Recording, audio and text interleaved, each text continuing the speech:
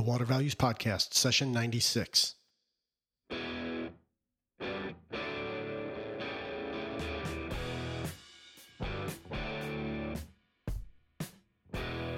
Welcome to the Water Values Podcast.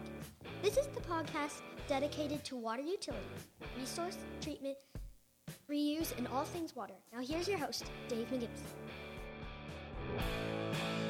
Hello and welcome to another session of the Water Values Podcast. As my daughter Sarah said, my name is Dave McGimpsey, and thanks for joining me today. We've got a great show for you. Our guest today is Mark Ryan. Mark is a former litigator with the U.S. Environmental Protection Agency, and he moved into private practice a few years ago. But in any event, he is going to share with us a lot about the Clean Water Act. We're going to go through a little of the history, because my sense is that there's a lot of people out there, a lot of lay folks, and even lawyers who may not really understand how the Clean Water Act came about. And, we'll go through some of the history. We'll go through how it's evolved over time. And then we're going to hit some current issues. We're going to talk about three primary cases that are going on with the Clean Water Act. But Mark does a fantastic job. He's great. And you are really going to enjoy how he kind of explains what's going on with the Clean Water Act. And he even gives his impression of, at least maybe gives some insight into how the Trump administration might be thinking about these issues. It was recorded prior to the confirmation of Scott Pruitt as the EPA administrator, so we don't get into that at all. There's also been a development since we recorded it. In one of the cases where he talks about the water transfer rule, the court has issued, and if you want to check out the show notes, which can be found at thewatervalues.com/pod96.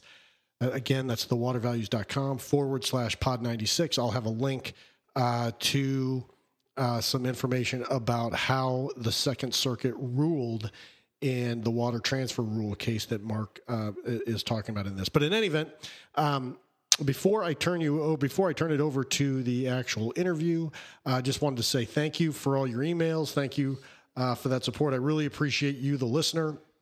It's always nice. I got some email recently where the subject line was fan mail, and there's nothing better than opening your inbox and seeing something that says fan mail and having a very nice email from a listener. So thank you for that.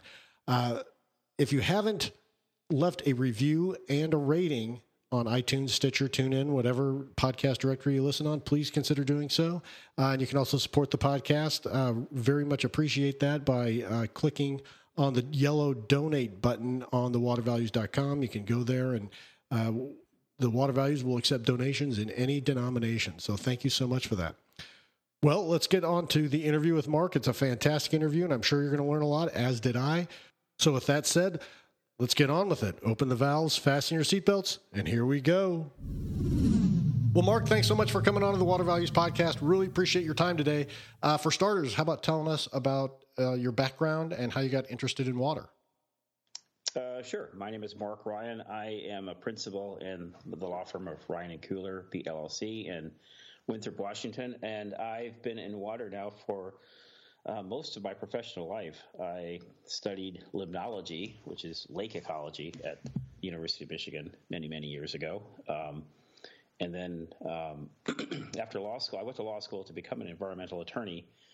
And after a brief detour in private practice doing non-environmental work, I was hired by the EPA in 1990 specifically to do Clean Water Act work because of my background in limnology. The person doing the hiring at the time at the EPA was a former PhD oceanographer, so we were a good match. Oh, perfect. Yeah. Perfect. So that's really what we're here to talk about today is the Clean Water Act. And in terms of the Clean Water Act, I think everybody's heard of the Clean Water Act. My sense is that a lot of lay people out there may not really understand what the Clean Water Act does. So could you give us a very quick kind of thumbnail history, just so that we have some context as we go through our discussion about the Clean Water Act? Where did it come from, and kind of what does it do?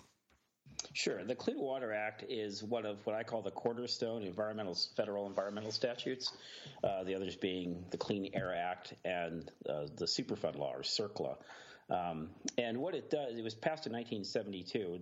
The version we know today was passed in 1972 by Congress in recognition of the fact that the prior state and environmental laws just weren't doing the job. Pollution doesn't typically obey state boundaries, so having a federal standard was found to be a key to cleaning up the environment. Many of your listeners might remember the Cuyahoga River fire in 1969 on the Cuyahoga River in Ohio. Congress didn't lose sight of the fact that water is not supposed to burn. And in response to that river fire back in 1969, Congress stepped in to greatly enhance the federal protections for waters, which, again, flow across state lines largely.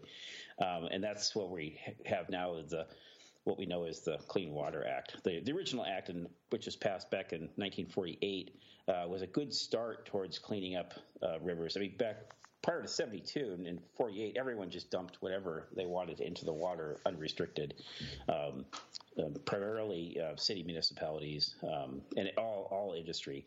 And the water quality was atrocious at the time. So 48, they gave this duties to the states.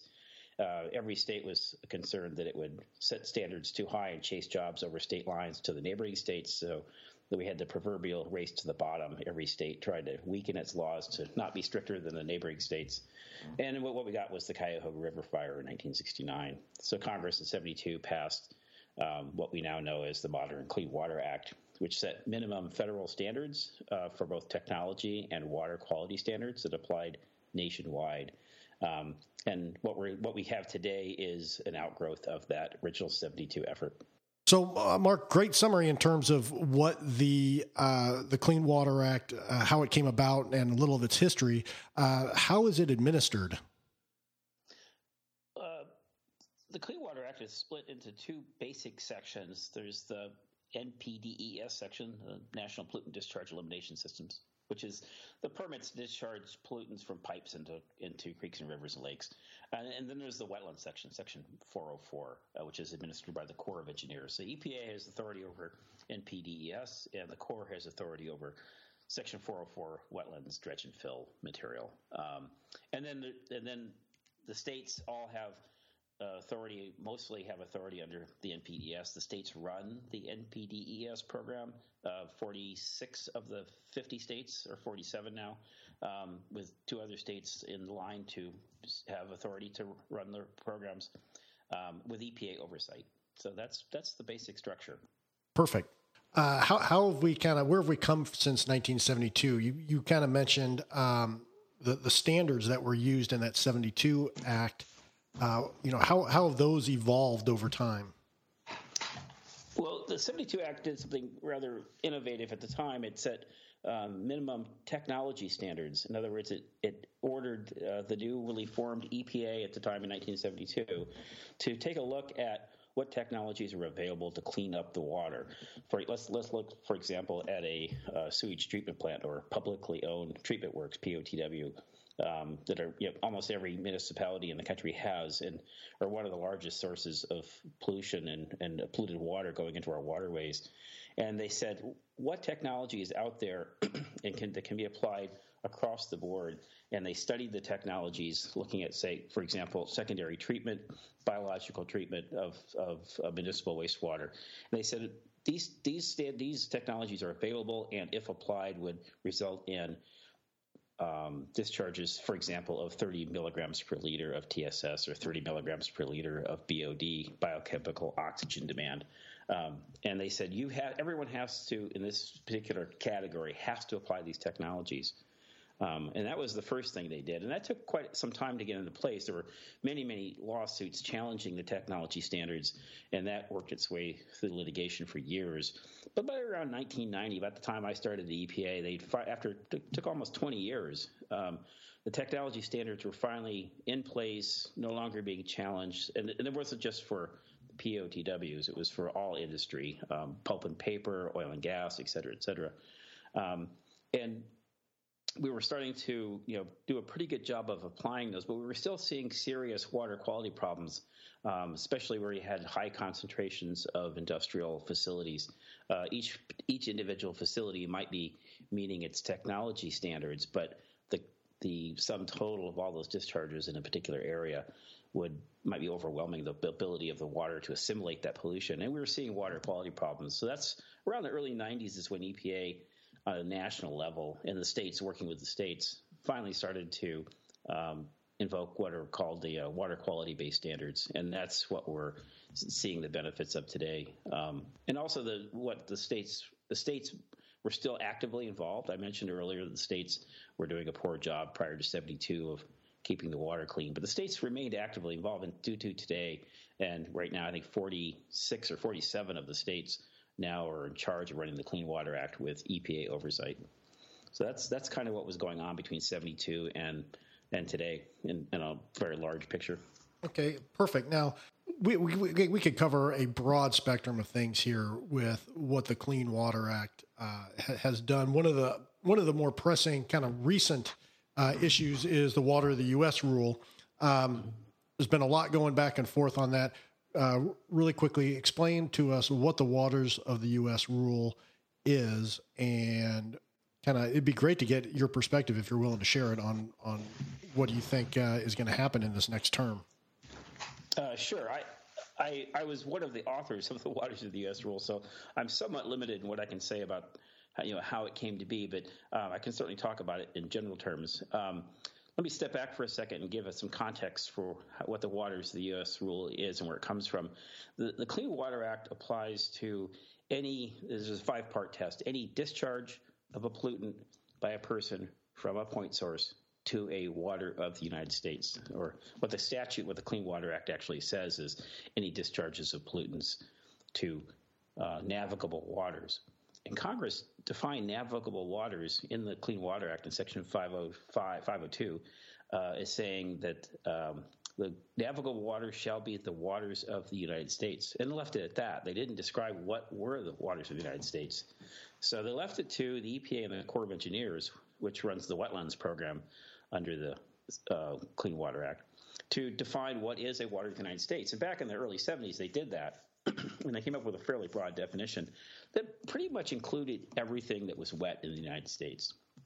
And that was the test for until 1990 when the Supreme Court took up the definition in the famous Swank case. That was Solid Waste Agency of Northern Cook County versus the Corps of Engineers. What I used to describe to people when they asked me what was a water of the United States prior to Swank, I would say it is if something flows into something, which flows into something, which flows into something, which flows into the ocean, it's a water of the United States. Or if it's adjacent to one of those things, or if it's visited by migratory waterfowl, which was the hook through the Interstate Commerce Clause, which is the constitutional provision which supports the Clean Water Act. So, like I said, pretty much everything prior to Swank in the early 2000s, 2001, was considered jurisdictional. And what the Supreme Court in Swank said was, Swank was a challenge to a need for a wetlands fill permit under Section 404 of the Clean Water Act.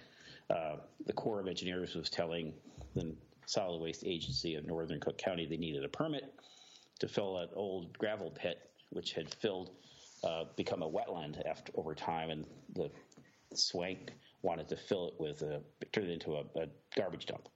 And the Corps said, no, you can't fill it. The Swank challenged, saying that particular wetland was not connected in any way to interstate commerce. It was isolated and therefore was not subject to protection under the Clean Water Act. And the Supreme Court in a 5-4 vote said, yes, that's correct. There has to be some significant nexus. This is a term that the Supreme Court made up in 2001 in the Swank case. There has to be some significant nexus to downstream waters in order for something to be considered a navigable water under the Clean Water Act. So that started the contraction of jurisdiction under the Clean Water Act. And a few years later, there was the famous Rapanos case out of Michigan, in which the Supreme Court again relied on the significant nexus test, and they also created a new test, which is called the relatively permanent waters test. It was the Rapanos case, unfortunately, was just a train wreck of a decision. It was a 4-1-4 decision with no official opinion of the court, and we had 4 conservative justices saying, no, there shouldn't be a significant nexus test. There should be something we call the relatively permanent waters test, which, again, was made up by the Supreme Court, and no one quite knew what that meant. And then there was Justice Kennedy by himself in the middle saying, no, we should go with a significant nexus test. And then we had the 4 liberal justices on the other side saying, no, we would go with the old 1970s test set up by the EPA and the Corps. We're fine with that. So what ensued after 2008 in the Rapanos case, was that we had years of litigation over what it meant and what was in and what was out. And it was really, no one really understood what was covered by the Clean Water Act anymore. Excuse me. So at EPA was, at the time we were waiting for Congress to act. We thought Congress really needed to step in and fix this. So Congress made some efforts to amend the Clean Water Act, but wasn't able to get consensus, and that ultimately went nowhere. So EPA ultimately decided to do a rulemaking, EPA and the Corps, I should say, which is to regulatorily define what is a water of the United States. And they had to redefine the old definition in the context of the Supreme Court decisions, Swank and Rapanos. And that's one of the regulatory effort that I was actually part of. I helped write the draft rule. I left EPA in 2014 before the final rule was issued, so I had no involvement in the final rule. But what we were attempting to do was come up with a new rule that created regulatory certainty in the context of the Supreme Court decisions, and in the absence of any congressional action by Congress to tell the world what they meant when they wrote the waters of the United States as the definition of navigable waters in the Clean Water Act. So when the rule came out, it was quite controversial and has been challenged and is now in litigation in both the district courts, federal district courts, and in the Sixth Circuit Court of Appeals, where all of the petitions for review have been consolidated.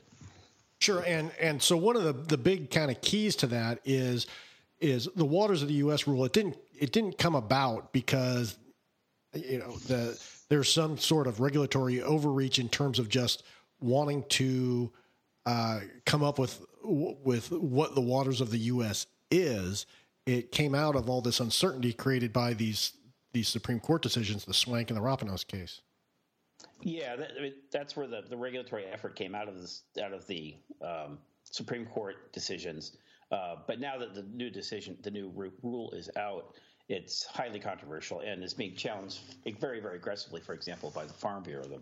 They believe that it's a great intrusion into the activities of farmers. That's perfect. Can you kind of elaborate on that point? Why do the farmers think it's such an intrusion into their activities? Well, all I can do is paraphrase what they've said. They've run a fairly aggressive public campaign. They call it Ditch the Rule.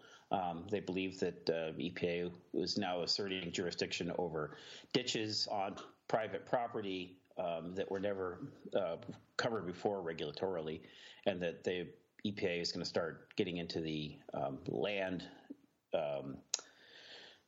management business. I'm somewhat reluctant to get into this too much because, again, I was one of the authors of the rule. I can say just looking at this, just the text of the regulation, it's hard for me to see why the farm community is quite so upset because farming is largely exempt under the Clean Water Act. The definition of point source in the Clean Water Act specifically exempts all return ag flow, the return flow from irrigated agriculture, and stormwater runoff off of farm fields. So that's in the statute. EPA and the court cannot change that. Given that that exemption is built into the statute, it's a little bit hard for me to understand why the ag community is quite so upset over this. but I think you need to talk to someone from the Farm Bureau. Sure. To get a better, to get their perspective on it. Well, good. Well, I'm glad you also clarified what a point source, means, because that was going to be my next question. Is because you mentioned that very early on when you were discussing kind of the waters of the U.S. So let's turn our attention to some other interesting things going on with the Clean Water Act. And, as we were kind of preparing for this, we talked about the Des Moines case. So can you tell us a little about the Des Moines case? Yeah, the Des Moines case is a really interesting one. In Iowa and in many parts of the used by farmers to drain excess water that's underneath the soil off so the soil is dry enough to farm. It's a widely used practice, especially in Iowa. And what the city of Des Moines has said is that these tile drains are draining a lot of nutrients, especially nitrates, from the soil because farmers use a lot of fertilizer to raise their crops. It's necessary. It's been done for hundreds of years. So what the city of Des Moines is seeing, though, is they have very, very high nitrate concentrations coming into their water source, which they use to pipe water into people's homes. And they spend millions of dollars each year to clean up that water. And the city of Des Moines has said, wait a minute, these pipes, these tile drains, they're point sources. And if they're point sources, they should be regulated under the Clean Water Act. And they filed a lawsuit against the drainage districts, or two of the drainage districts in Iowa. And that case is currently pending. And the reason it's so controversial is because, as I mentioned earlier, the Clean Water Act had built into the definition of a point source. And again, the Clean Water Act applies to all discharges of pollutants from point sources. So it's important to know whether you're a point source or not. And agriculture typically is considered non-point source because of that exemption I mentioned earlier. But what makes tile drains so interesting is they're a pipe. They're not just stormwater runoff sheeting off the surface of a farm field. And they're also not return flow from irrigated agriculture because Iowa, the problem is they have too much water. So they're not irrigating. They're just groundwater that's seeping into these tile drains and then through the pipes into the creeks. So the city of Des Moines is saying, hey, these are point sources and should be regulated. It would, if they win, it would be the first time that I'm aware of that on a large scale that a court had said that farms or discharges from farms would be regulated. So that would it would represent a sea change in how we've looked at agriculture over the years.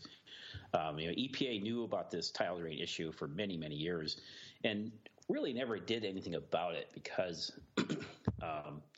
they didn't want it. They knew that there was an issue with interpreting the statute as that these tile drains might be point sources, and they didn't want to regulate ag, but they didn't want to go so far as to try a rulemaking because that could get challenged. So they just looked the other way for years. But the city of Des Moines now has brought this to a head, and it will be really interesting to see what happens under the Trump administration because under the prior administrations, like I said, the EPA just stayed away from that issue.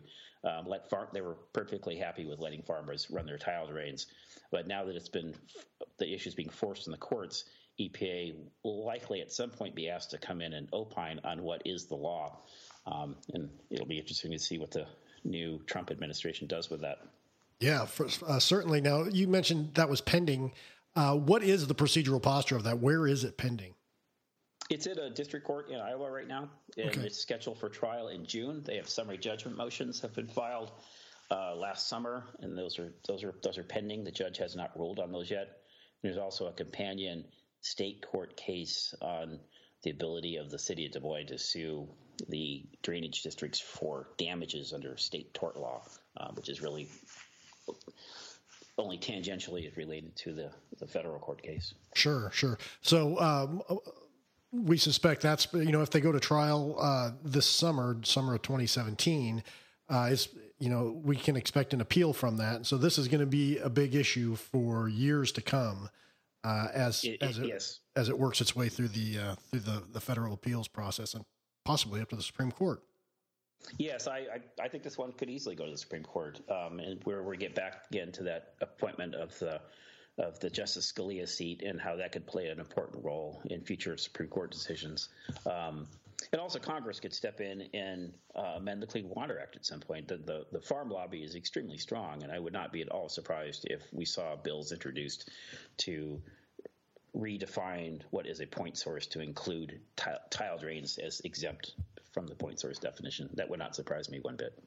Okay, perfect. Now, this discussion has just kind of refreshed my memory that I failed to ask what the procedural status or the procedural posture of the Waters of the U.S. litigation is. So could you really quickly just go in and kind of tell us where that stands? Sure. There are parallel proceedings in in federal district court and in the Court of Appeals.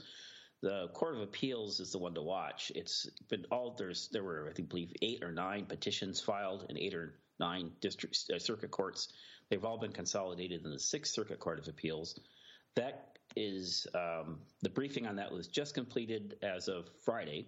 The United States filed its brief. It was a 245-page brief responding to 4 other briefs filed by 4 other petitioners, which I think were all equally voluminous in total. And that issue is now before the 6th Circuit for review of the challenge to the Waters of the U.S. rule. And I would expect to see a ruling sometime in early 2017. Again, it'll be interesting to see what the Trump administration does. If they try and withdraw that brief, they would have to file a motion to do so. I suspect the 6th Circuit would grant the motion, but they obviously have missed the deadline for filing their own brief. So we have 21 states have intervened in that 6th Circuit litigation on behalf of EPA, and those 21 states would then continue the fight even if the Trump administration pulled the brief. So it's going to be very interesting to see what happens. The 6th Circuit, I might add, is the same circuit that held in favor of the United States or in favor of EPA on the Rapanos case. So it's not beyond the pale that they would uphold the rule. If they did, then it would go to the Supreme Court. EPA could theoretically, under the Trump administration, try to withdraw the rule, but that would have to go through public notice and comment under the Administrative Procedures Act, which would take a minimum of a year to just go through the public notice and comment. They'd get 1 million comments on the withdrawal, just as they did on the promulgation, and then they would then there would be federal court challenges against the withdrawal under the APA. So I think if the 6th Circuit rules in favor of the rule, it's going to be in place for at least a year or 2 or 3 while it winds its way through the courts. If it sends the rule back, and then EPA, of course, would probably kill the rule at that point or repromulgate something that would be much more favorable to the different lobbying groups that have been challenging the rule along the ways. Sure. Really, this isn't necessarily water related, but I think it plays into the politics.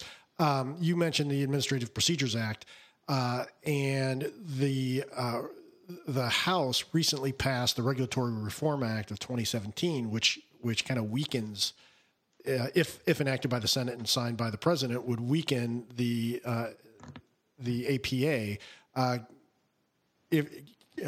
you familiar with that RRA bill that went through the House? I've seen a summary of it. I think what it does is it takes away the ability of the courts to give deference to the agencies assigned the task of implementing the regulations or the statutes. For example, something that's very, very technical, like such as the Waters of the U.S. rule, which is based on a lengthy scientific document called the Scientific Synthesis. And if you look at the United States brief that was filed last week in support of the Waters of the U.S. rule, the United States cites very, very heavily to this complex science that's involved with connecting up and downstream waters and nutrient cycling, et cetera. The courts typically would look at those complex regulations and complex science and say, this is beyond our ability to review carefully. We're going to give deference to you, the agency, and your interpretations of this stuff.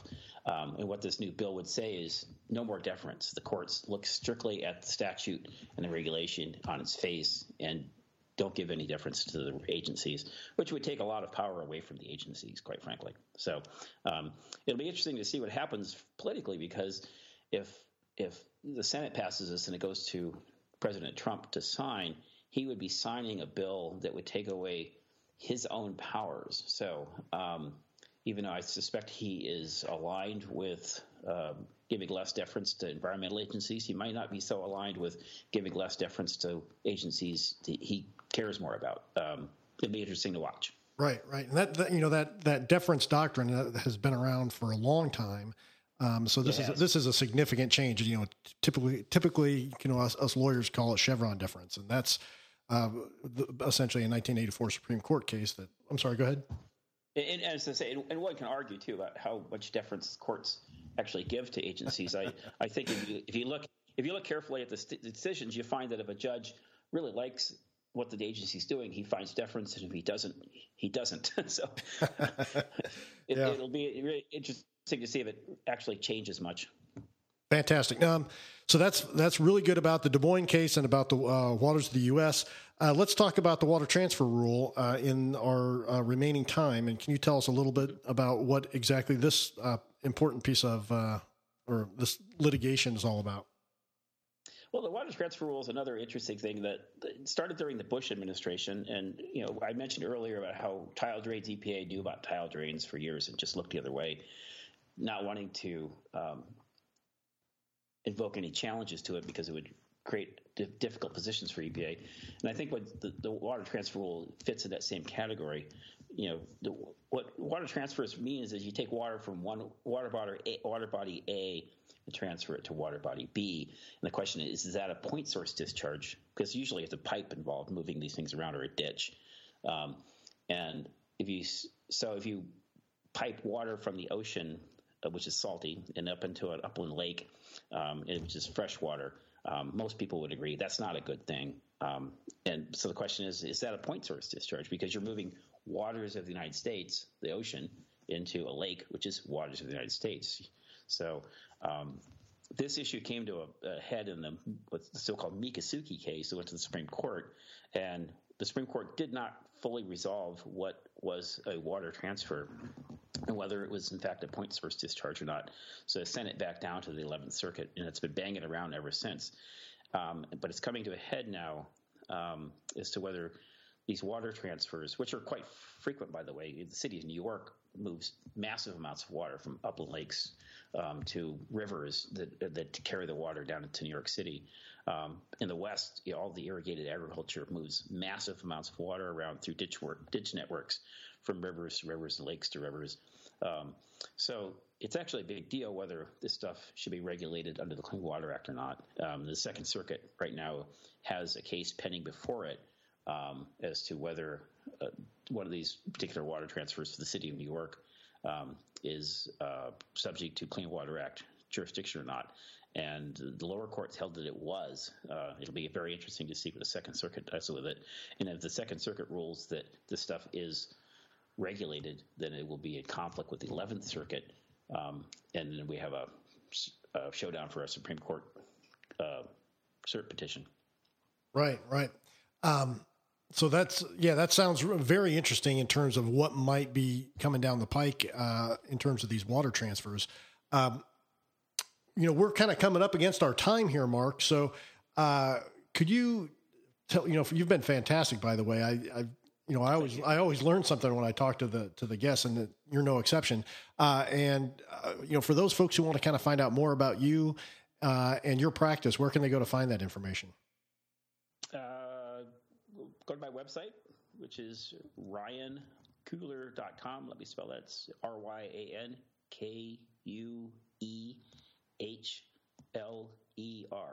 KUEHLER. RyanKuehler.com. It's my website, and you can find all my contact information and background and publications on that. Perfect. Well, thanks so much, Mark. Really appreciate your time. Take care. Thank you very much. You betcha. Have a great day. Thanks, you too. Bye. Well, I hope you enjoyed that interview with Mark Ryan of the Ryan Kuehler Law Firm. He was, I'm sure it came through because it sure came through when I was speaking with him that he is very knowledgeable on these Clean Water Act issues. And I thought he did a great job explaining kind of the background as to why the Clean Water Act was needed, how it's evolved over time from the kind of the technical way to deal with pollution versus kind of water quality based standards for pollution control. And then talking about 3 current issues involving the Clean Water Act, the Waters of the U.S. rule and why it was needed, how it was the EPA needed to do something because of the Rapinos case where it had the 4-1-4 split. And then he also talked about the Des Moines case concerning point source pollution from agricultural drainage tiles. And then the last issue he discussed was the water transfer rule, and that's the case where just the Second Circuit Court of Appeals has ruled. And again, if you check out the show notes, which can be found at thewatervalues.com/pod96, we'll have links to information about that Second Circuit ruling. Well, I hope you enjoyed the podcast. You can tweet about the podcast using the hashtag watervalues. You can tweet at me using my handle, and that is at DTM1993. You can email me at david@thewatervalues.com. Would really appreciate hearing from you. Post a comment on the show notes. There's been a lot of comments lately on a variety of topics, and I really appreciate those of you who take the time to get engaged and leave a comment. It's not that hard. So if you have something to say, go ahead and put it out there. So again, thank you so much for listening. Really appreciate it, and we'll talk to you next time. So in closing, please remember to keep the core message of the Water Values podcast in mind as you go about your daily business. Water is our most valuable resource, so please join me by going out into the world and acting like it.